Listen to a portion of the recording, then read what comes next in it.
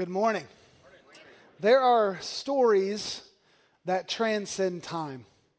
Events in our history that capture the imagination of every person who hears about them. Adventures so epic that they have the power to change us. The account in the Old Testament book of Exodus of God rescuing his people Israel out of the hands of Pharaoh, king of Egypt, is one of those events, one of those stories. It's a story of gods and kings doing battle. It's a story of miracles, signs, and wonders. And it's a story of a father's love so great that even his most disobedient, thankless, ungrateful children cannot outrun it. Today we're going to start a series for 7 weeks in the book of Exodus called Rescued. I believe God is going to use it for great things. So if you're a guest here today at our Germantown or our Washington campus, welcome. I'm excited you're here. It's a great time to be here as we launch this series, as we kick off this series today. Make sure you're here all 7 weeks and you bring your family and your friends because I believe God's going to do great things through this. The book of Exodus has 40 chapters. So we will not be going verse by verse through the book of Exodus. It would take 2 years to do that. So how much time do you guys have? You got an extra hour of sleep, right? We got an extra hour today. Not really. Okay. So we're not going to go verse by verse through Exodus. What we're going to do is each week I'll tell the story of Exodus in kind of narrative form, and then we'll stop here and there to look at verses and chapters and allow the Lord to speak to us like that. But each week, I'm going to ask you to read and study the chapters that we cover that Sunday, so the following week. So today, we're going to cover chapters 1 through 10. And so I'm encouraging you to read Exodus 1, chapter 1 through 10. And do that with your family, with your spouse, with your friends, something like that. And that'll set you up for the rest of this series. So let me ask you a question. Have you ever bought a knockoff before? Have you ever bought like a counterfeit thing before? I used to live in China, and my wife and I, when we lived there, we bought lots of knockoffs. Lots of knockoffs. And we learned really quick that there are levels of knockoff, right? How many of you know what I'm talking about? Like, there are levels of this thing. Like, some knockoffs are actually pretty good. Some counterfeits are pretty good. But some not so much. Sometimes you get a North Face jacket, and when you look closely, it says North Face or North Face. Or if you're not careful when you're buying, you get those Nike shoes home, and you see that the Nike swoosh is backwards. And you're like, oh no. Sometimes you can tell it's a knockoff really quick. Other times, not so much. But given time, you can always tell if something's the real deal or it's not, right? Zippers will break, or the shirt will come out of the wash all jacked up, or the shoes will fall apart, and you'll go, okay, that was a knockoff. That was a counterfeit. Well, one time I bought one of these babies for one of my kids' birthdays. This is like a souped-up candle, okay? And it sings happy birthday and it spins. This one is like $5 locally, but I wasn't going to spend $5 on a candle, right? And so I looked online and I got it for like 97 cents, okay? 97, it took 6 months to get here, but that's just what you do, right? And so it took a while to get here, that's okay. Once it got here, next kid's birthday, I used it, and I found out really quick that it was a knockoff. It was a counterfeit. Because when I lit that thing, it was like the 4th of July, all right? It was nuts. So just imagine we're around the table, kids' faces smiling, that whole thing. Daddy's got this cool candle. I light it, and it just like sparks are going, and it catches on fire as it tries to spin. You know, it blooms as you do that. It catches on fire, and it's singing happy birthday, but in like a robot, like creepy horror movie type way. You know what I'm talking about? It was awesome. It was awesome. It was a dad win for sure.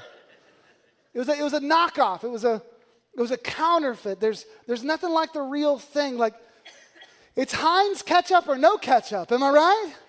I mean, it's Peter Pan or we're not doing peanut butter today. That's the way it works. There's nothing like the real thing. My point today in today's message is that there is no one like the Lord. There is no one like the Lord. That comes straight from the text in chapter 8 of Exodus, but we'll get there in a moment. The first 2 chapters in Exodus, they tell us a familiar story. So this is before the people of Israel have entered into the promised land and there's kings and all of that. It's before all of that. So what happened is that God chose Abraham in Genesis chapter 12, right? And he gave him the blessing. Through you, I will bless the whole world. He was the first of God's chosen people. Abraham had a son named Isaac. Right? Isaac had a son named Jacob, also Esau, but Esau was the firstborn, but God chose Jacob to bring about his chosen people, Israel. And so Jacob runs from Esau, and there's a whole thing that happens there. And you can read about that in Genesis. But Jacob has 12 sons that become the 12 tribes of Israel. You tracking with me so far? Heard this story before? Some of you have. 12 tribes of Israel. One of those 12 sons of Jacob is Joseph. Joseph gets sold into slavery by his brothers into Egypt. And so this is coat of many colors, Potiphar's wife, that whole thing. If you want to brush up on this or you have no idea what I'm talking about, you can find the story of Jacob and his family and his sons from Genesis 25 to Genesis 50. But at the end of Genesis, in Genesis 50, what happens is that God makes a way for his chosen people, this family, to survive a famine by going to Egypt. And Pharaoh, the Pharaoh at the time, is kind to them. He gives them land and food. He takes care of them. And then Exodus starts. And Exodus opens like this in verse 6 of chapter 1. It says, then Joseph died, and all his brothers and all that generation, but the people of Israel were fruitful and increased greatly. They multiplied and they grew exceedingly strong, so that the land was filled with them. So during this time, like 400 years pass, and the Israelites go from a family of like 70 to a multitude of people, And then it says this in verse 8. Now there arose a new king over Egypt, who did not know Joseph. And he said to his people, behold, the people of Israel are too many and too mighty for us. So Pharaoh ends up at that time turning the people of Israel into his slaves. And he makes their lives hard, difficult, horrible, terrible. And it changes the destiny of the Israelite people. And Pharaoh then says he's going to do some population control. And he ends up telling all of the Egyptians that if they see a Hebrew baby boy, they are to toss him in the Nile River. And so en masse, the Egyptians began to drown baby boys, Hebrew baby boys, to take care of the Israelites. It's terrible. It's horrible. You can't imagine. And it's into this context that one of the greatest leaders ever born to the Israelites, probably the greatest leader ever born to the Jewish people other than Jesus, is born, and his name is Moses. Have you guys ever heard of Moses before? Yeah, I'm pretty sure you have. And it's hard to overstate the significance of Moses in the Old Testament narrative, in the history of the Jewish people, in our history as Christ followers, in God's providential plan from creation to now and continuing. It's hard to overstate the significance of Moses. You probably know Moses' story, though, especially his birth story, because it's like a Sunday school favorite, right?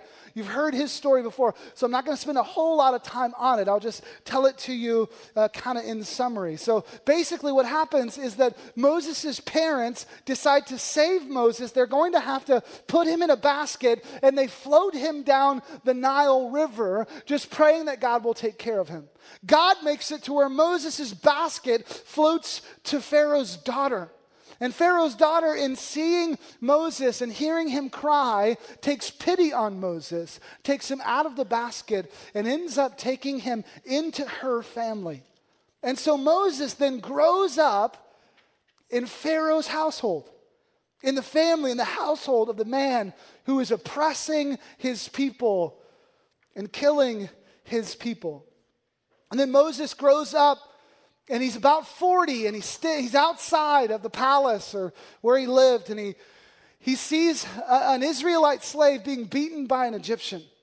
And he gets mad, Moses does, and he hits the Egyptian, and it ends up killing the man. A bunch of people find out, and Pharaoh issues an order to kill Moses, to have Moses killed. So Moses runs. He runs to a country nearby called Midian, and he basically becomes like a goat herder, okay? So he's like way out in the wilderness, herding goats. He makes a life for himself. He marries. He has kids. He does that for another 40 years. But during that time, this happens in Exodus chapter 2, verse 23. It says this: "During those many days, while Moses is in Midian, the king of Egypt died, and the people of Israel groaned because of their slavery and cried out for help. Their cry for rescue from slavery came up to God, and God heard their groaning. And God remembered his covenant with Abraham, with Isaac, and with Jacob. God saw the people of Israel, and God knew." A couple weeks ago, we finished up a series called God Help Me that was just about how when we cry out in desperation to God, he hears us. If you missed that series, make sure you listen to it online or on iTunes. But I won't go into detail here, but I do want to say this based on that passage. I want you to understand that God does hear you. He heard the cries of the Israelites, and he hears your cries. He's not far off. He's not oblivious. He's not uncaring. He's not deaf. He hears your cries. But oftentimes we don't go there, do we?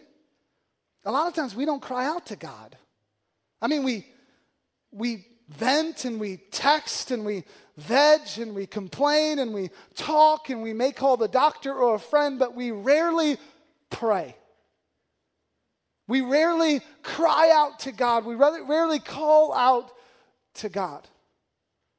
Just something to think about in passing here. They called out to the Lord. They cried out to the Lord, and the Lord heard them, heard the Israelites cry. And his answer, his champion, his deliverer that he provides to the Israelites is a disgraced, scared, insecure goat herder out in the wilderness, a fugitive on the run. And so Exodus chapter 3, Moses is out doing the shepherd thing, and he sees this bush that's burning. And that wouldn't be a big deal except for this bush was burning but not being consumed. In other words, it was burning but not burning up. And so he went to go check it out. And the next thing that happened made it really clear that this was a miraculous situation, because when he walked up to the bush, it began to speak to him. He heard the voice of God, and God said, "Moses, Moses." And then God proceeds to tell Moses that the ground on which he stands is holy and he should remove his sandals. And so he does so. And God tells Moses, "I want you to go to Egypt. I want you to go back to Egypt. And I want you to tell Pharaoh to let my people go." Have you heard this story before? Charlton Heston. The whole thing, you've seen the movie. Let my people go. You know what I'm talking about. So there's this incredibly miraculous call, this burning bush, this booming voice, this amazing thing is happening to Moses. And then proceeds some of the lamest excuses in all of the Bible. I mean, the lamest excuses you'll find in the whole Bible. God's talking to Moses through a burning bush, and Moses just starts going, "I don't wanna. Don't make me. I don't want to do this. I'm not the right guy. Yeah, I don't even know who you are exactly. I can't do this thing." And he just begins to try to tell the God of the universe why his plan is not going to work. And so first he says in chapter 3 that he goes, "Who am I First, his complaint is, who am I? It's verse 11. It says, but Moses said to God, who am I that I should go to Pharaoh and bring the children of Israel out of Egypt? That's his first problem with God's plan. Who am I? You got the wrong guy. I can't do this. God answers by saying, I never asked you to do this alone. I'll be with you. I'll go with you. It's going to be fine. I will deliver my people out of Egypt through you. And then he goes from who am I to who are you? That's verse 13. Then Moses said to God, if I come to the people of Israel and say to them, the God of your fathers has sent me to you, and they ask me, what's his name? What shall I say to them? Who are you? And God tells Moses, tell them that the I am has sent you. Tell them that the Creator sent you. Tell them that Yahweh is the one who sent you to them, right? And so he's talking to a burning bush. He's hearing God talk to him. And he keeps having these excuses. One by one, God's handling them. He goes, I'll be with you. Tell him the plan. He says, hey, Pharaoh's not going to like this, but I'm going to end up blessing the people of Israel, and they're going to plunder the people of Egypt on the way out. He does all of that. One by one, he's saying these excuses, and God is handling them. And then look at verse 1 of chapter 4. He's not done. He still doesn't believe. It says, then Moses answered, but behold, they'll not believe me or listen to my voice. For they'll say, the Lord didn't appear to you. And the Lord said to him, what is that in your hand? What is that in your hand? And he said, a staff. And he said, throw it on the ground. So he threw it on the ground, and it became a serpent, and Moses ran from it. But the Lord said to Moses, put out your hand and catch it by the tail. So he put out his hand and he caught it, and it became a staff in his hand, that they may believe that the Lord, the God of their fathers, the God of Abraham and the God of Isaac and the God of Jacob, has appeared to you. Okay, so Moses goes, they're not going to believe me. And so God turns his staff into a snake, and he doesn't just do that. He also makes his hand leprous, full of leprosy. And then he heals it, and then he turns water into blood, and he's giving Moses these miracles, and he's going, do these things in front of the people and in front of Pharaoh, and they'll know that I am the one who sent you. He gives Moses these miraculous signs, and still Moses does not agree. Still Moses thinks that this is not a good plan. He still is poking holes or trying to in God's plan, and it says this in verse 10 of chapter 4, but Moses said to the Lord, oh my Lord, I'm not eloquent, either in the past or since you've spoken to your servant. I'm slow of speech and of tongue. In other words, I'm not eloquent, and you're not making that any better. I still got the same problem I've always had. Then the Lord said to him, who has made man's mouth? Who makes him mute or deaf or seeing or blind? Is it not I, the Lord? Now therefore go, and I will be with your mouth and teach you what you shall speak. But he, Moses, said, oh my Lord, please send someone else. Then the anger of the Lord was kindled against Moses. The anger of the Lord was kindled against Moses. Most scholars believe that Moses stuttered. And so here you have this miraculous call with a burning bush and a booming voice and all of that. And God turns his staff into a snake, and he makes his hand leprous and then heals it. And then he turns water into blood. And in the face of all these miracles, Moses' insecurity is unabated. He goes, but I stutter. I don't talk good, God. And I love God's answer to that. It's like God's fed up, and he goes, who made man's mouth? Who makes him blind or seeing or deaf or mute? Moses, it's me. God's going, Moses, I'm God. I'm creator. I'm Yahweh. Something to think about. I wonder if God is not dealing with a bunch of insecure, excuse-making, doubtful Moseses with you and me. letting our insecurities outweigh the miracles that are happening right in front of us. I wonder if we're not Moses, standing in front of a burning bush, telling the God of the universe why his plan isn't going to work. There is no one like the Lord. He's the one who made you, every part of you, every weakness and every strength, every personality trait, aptitude, ability, and limitation. Who has made man's mouth? The answer is the Lord. And I love too in this passage that we just read, I love what God says to Moses when he says they're not going to believe me, right? He says, they're not going to believe me. In other words, I don't have what I need to pull this off. I'm not going to be able to do this. I don't have what I need. Do you remember what God says to him? It's verse 2 of chapter 4. He says, what's in your hand? Well, what's in your hand? So, beloved, what's in your hand? What's in your hand? When you give God what you have, he transforms it into what you need. When you give God what you have, he transforms it into what you need. There's no one like the Lord, but you got to give him what you have. You're right. What you have is not enough. It's too little. So then why are you holding on to it so tightly to begin with?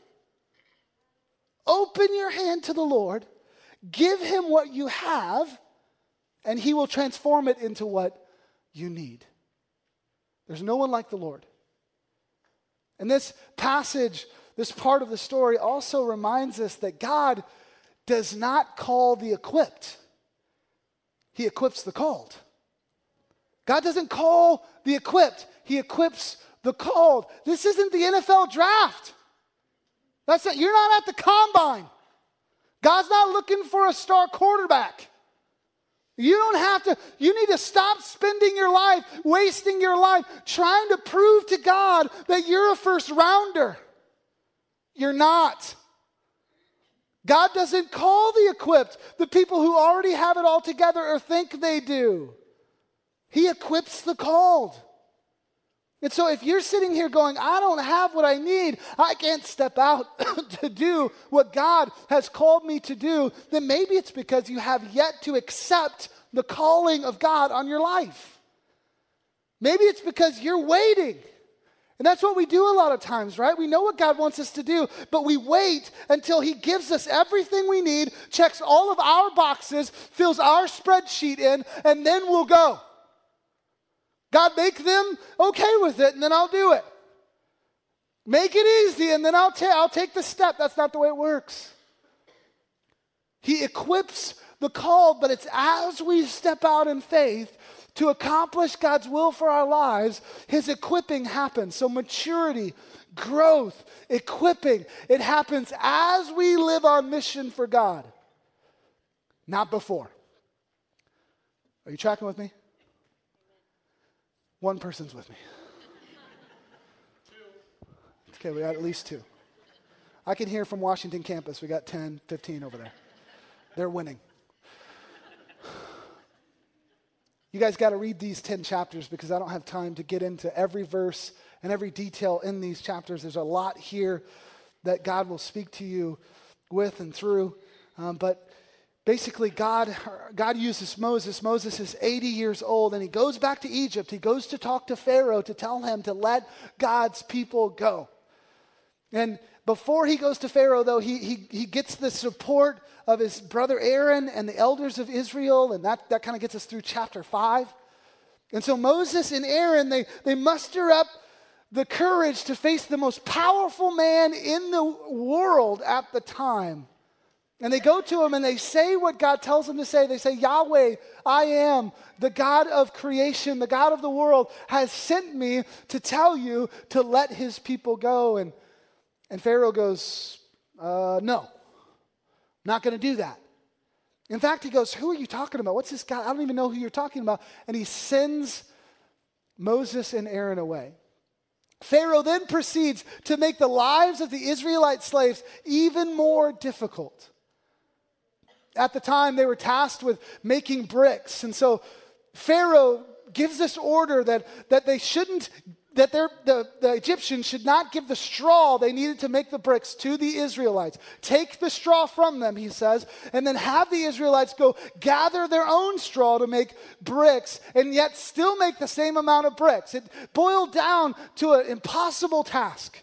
One that made it to where the Israelites were beaten. The Israelite slaves were beaten day in and day out severely for not meeting their quota of bricks. And that quick, the elders of Israel and the people of Israel turn on Moses and Aaron. They blame them. They tell them to stop. They tell them to leave. And so begins this chronic condition of complaining, of waffling and whining in the Israelite people that goes all the way through the book of Exodus. Over and over and over, they tell Moses and Aaron that they would rather be slaves in Egypt.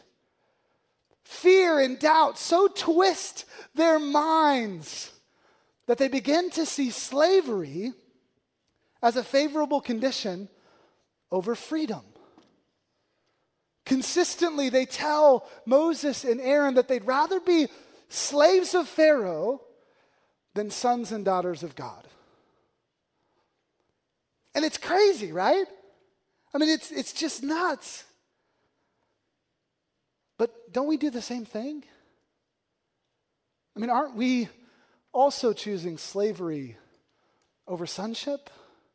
Slavery over being sons and daughters of God. We choose comfort over God's calling. We choose convenience over God's will. We choose activity and busyness over God's blessing. We choose preference over God's purpose. We choose sin and addiction over Christ. We choose slavery over freedom. Slavery over sonship. And it's not like Moses stays strong in this moment either. In the face of the people's discontentment and their complaining, Moses then runs to God and he complains. He goes, God, see, I told you. I wasn't the guy. I told you to leave me alone in the wilderness. I was doing good with the goats. Why are you doing this with me? Why are you doing this to me? And God then again tells Moses, I will deliver my people out of the hand of Pharaoh. I will do it through you. But then he reveals a little bit more of his plan. He reveals a little bit more of his plan. It's in chapter 6, and he tells Moses that part of his plan, part of God's plan is that Pharaoh will say no. Pharaoh will refuse. And it's like, wait, what? I thought I was supposed to go and do the miracles and signs and wonders, and then boom, we're out of Egypt. We're going to the promised land. God goes, not exactly. You see, my plan is for Pharaoh to be like a real stubborn jerk in this whole thing. That he's just going to be a real stubborn jerk, and it's going to be really hard. And Moses goes, but why? Well, why would it be that way? Look at chapter 7, verse 3. God speaks to Moses, and he says, but I will harden Pharaoh's heart. And though I multiply my signs and wonders in the land of Egypt, Pharaoh will not listen to you. Then I'll lay my hand on Egypt and bring my hosts, my people, the children of Israel, out of the land of Egypt by great acts of judgment. The Egyptians shall know that I am the Lord when I stretch out my hand against Egypt and bring out the whole people of Israel from among them. This reminds me of John chapter 9. In John chapter 9, Jesus, he heals a man that was born blind. But before he heals that man born blind, the disciples ask him, who sinned so that this guy was born blind? Was it him or was it his parents before him? And Jesus goes, neither. He says he was born blind so that the works of God might be displayed in him. In other words, he was born blind so that the glory of God might be shown in healing him today. That's what this reminds me of, because what we see as obstacles to magnify our weakness, God sees as opportunities to magnify his strength.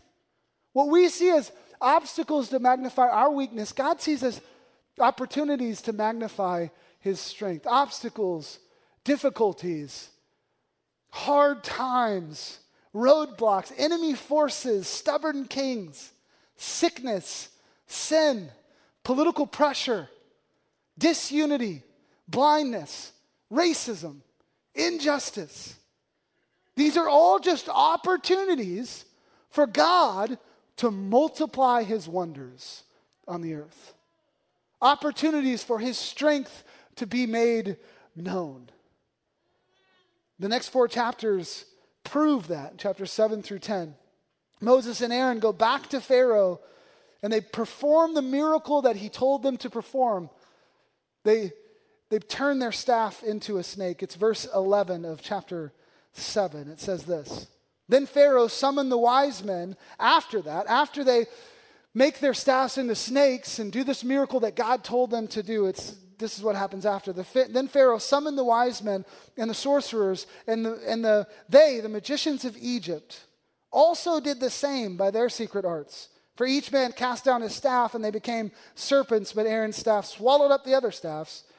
Still, Pharaoh's heart was hardened and he would not listen to them as the Lord had said. So the magicians of Egypt are able to counterfeit the power of God just for a moment. And I've always wondered, how big Aaron's staff was when he left, right? Because it ate the other staffs. I don't know if you guys have ever wondered that. But was he carrying a big log out? Could have been comical. I'm not sure. But God multiplies his wonders. Pharaoh says, no, I'm not going to send the people of Israel out. I'm not going to do it. And it is a chance for God to multiply his wonders like he said he would. And the plagues start. He turns the Nile into blood, the Nile River into blood. But verse 22, it says the magicians of Egypt did the same by their secret arts. So Pharaoh's heart remained hardened, and he wouldn't listen to them as the Lord had said. After the Nile turns into blood, then God sends frogs. Multitudes of frogs, so many frogs. Frogs in your oven, frogs in your bed, frogs out on the street. It's this crazy, crazy thing. But then chapter 8, verse 7 says the magicians did the same by their secret arts and made frogs come out of the land up on the land of Egypt. And so even though the magicians can do this, Pharaoh says, okay, too many frogs. I don't want any more frogs. I'll let the people go. And so in that moment, Moses warns him in verse 10. He says this, be it as you say, so that you may know that there is no one like the Lord our God. So Moses stops the frogs. They all die. It says that they pile them up in these huge heaps of just dead frogs everywhere. There's this nasty stink of death all over Egypt. And yet Pharaoh's heart is still hardened. He doesn't send the people of Israel out. He hardens his heart and doesn't listen to Moses. After the frogs are gnats. The desert floor, the dust of the desert turns into swarms of gnats that cover the land of Egypt. And it says this in verse 18, the magicians tried by their secret arts to produce gnats, but they could not.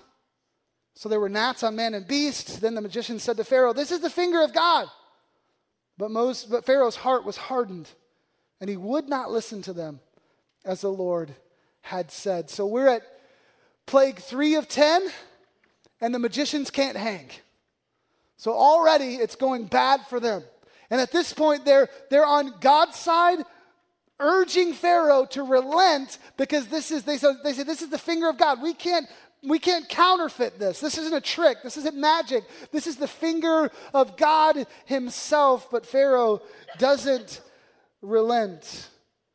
He doesn't stop. He doesn't let the people of Israel go. And then after gnats are flies, swarms of them. You can't see the ground because there are so many flies. Pharaoh doesn't like flies. He says, okay, I'll let the people go. And it's in this plague that that God makes a distinction between the people of Israel and the people of Egypt. He doesn't send the flies to where the people of Israel live, only to where the people of Egypt live. The magicians in this verse, or in this plague, are taking a break. They're nowhere to be found. They're hanging out away from the flies, probably. Pharaoh lies, says he's going to let them go. The flies leave. He doesn't. Verse 32, it says this. But Pharaoh hardened his heart this time also and did not let the people go. The next plague is the fifth plague, and it's just that the livestock of Egypt, of the Egyptians, begins to die off, and the livestock of the Israelites is kept safe. And so in an agrarian society, this is a huge deal. All the livestock begins to die. The food source begins to wither.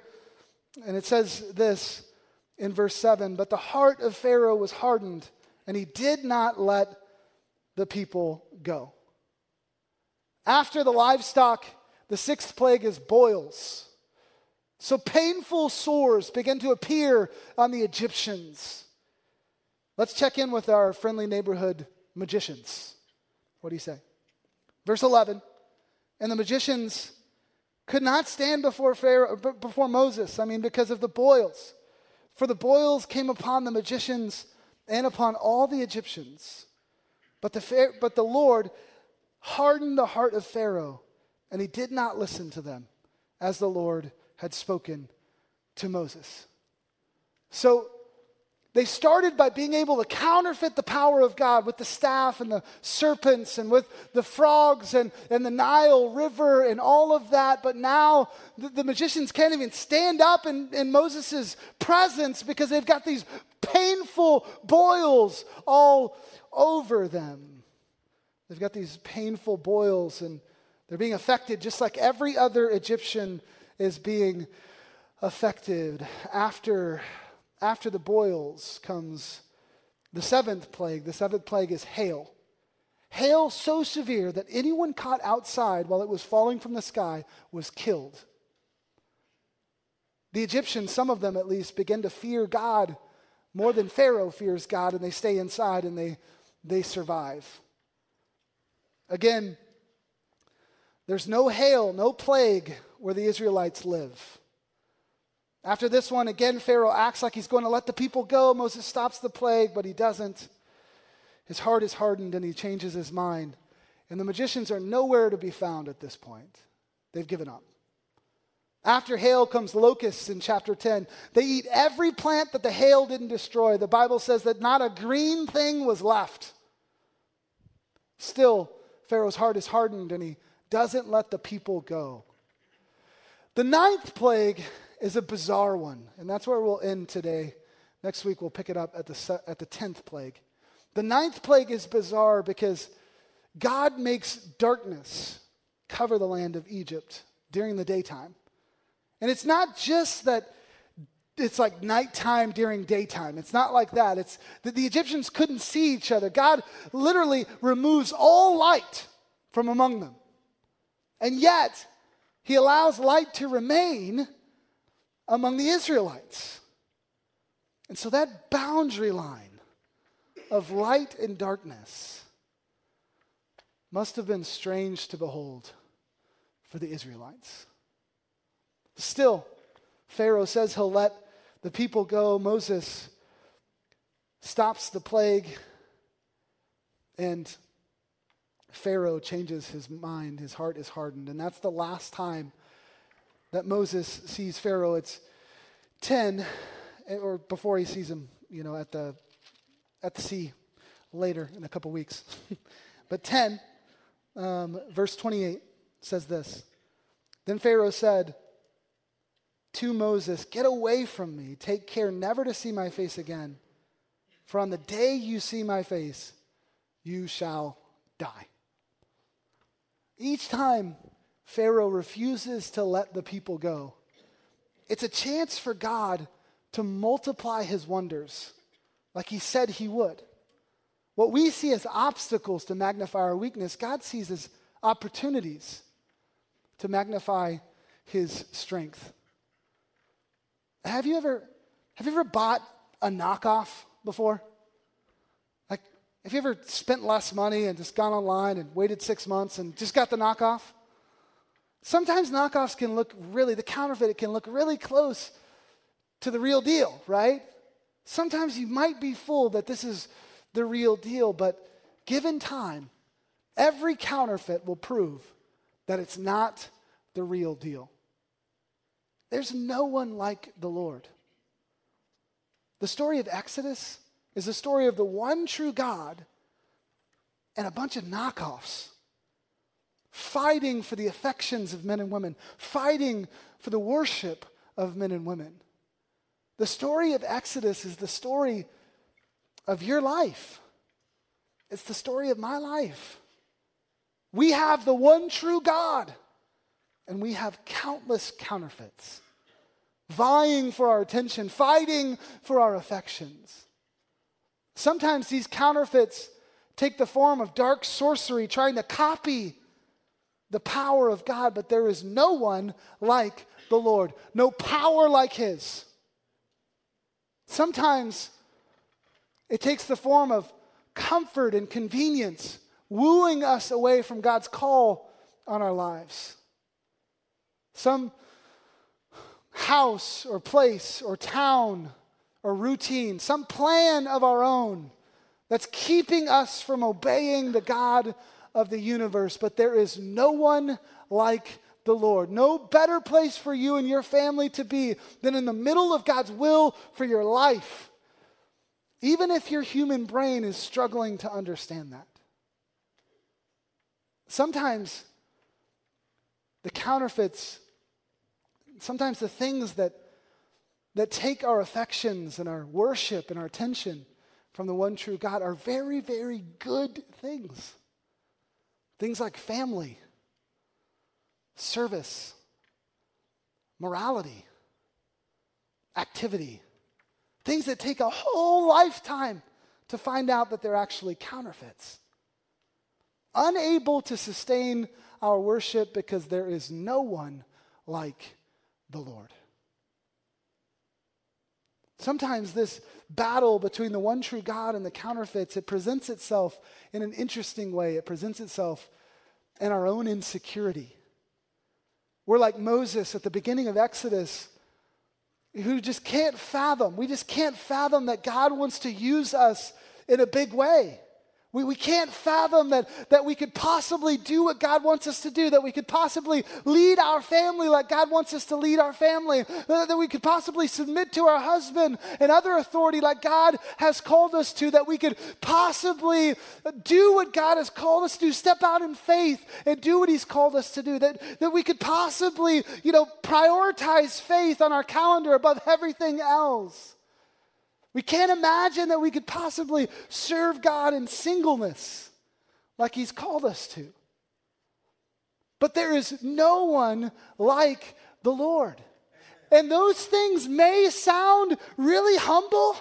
Like, I'm just too small, I'm just too weak, I'm just not good enough. Those things may sound humble, but it's actually just another form of pride.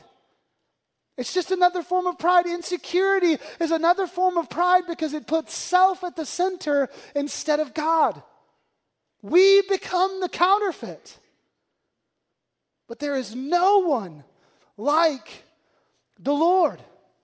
There's no one like the Lord. Counterfeits are just that. They're fake. They're knockoffs. Insufficient.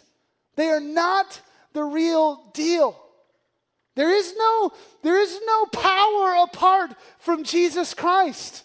There is no peace apart from Jesus. There is no joy apart from Jesus. There is no love apart from Jesus. There is no fulfillment, no satisfaction, no calling, no purpose, no life apart from Jesus Christ. There is no one like the Lord. No one. So my challenge to you today, my invitation to you today is to let go of the counterfeit. Whatever it is that you're holding on to that is seeking your affections, your attentions, your worship, let go of it and embrace the Lord. because there is no one like him. At all of our campuses, Germantown, Washington, online, let's pray. Jesus, thank you for your goodness and your mercy. Thank you, God, that you speak to us. My prayer today is a simple one. It's not easy, but it's simple. I just pray that as we leave here today, that this truth would be drilled deep into our hearts, that there is no one like the Lord, that no counterfeit will suffice, no knockoff will suffice. I pray that you would give us supernatural eyes to see the counterfeits that we're giving our attention, our affection, our worship to, and that we would run from them. And we would run to the real deal. We would run to you, because there is no one like you. I pray for the person who has yet to make that stark, distinct, life-changing decision. May they cross the finish line of faith today. It's in your holy and your precious name that we pray.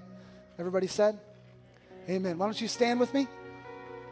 Here's my prayer for us today. May we give God what we have, no matter how small, and live life on mission. May we see obstacles as opportunities for God to show his strength and his glory. And may we never worship the counterfeits, only Jesus. Thank you so much for coming today and worshiping with us. Make sure you talk this over with your life group. If you're not in a life group yet, you have yet to get plugged into Great Oaks Community Church. That's okay. We'll get you plugged in. Just stop at Connection Central, and they'll get you into a life group or get your information and follow up with you later. As always, my challenge to you is to not leave here dismissed, but to leave here sent. Go be Jesus followers who make and disciple other Jesus followers. Come back next week with some friends as we continue this series, Rescued, through the book of Exodus. We'll get into the 10th plague and Passover. I'm excited about it. Don't miss it.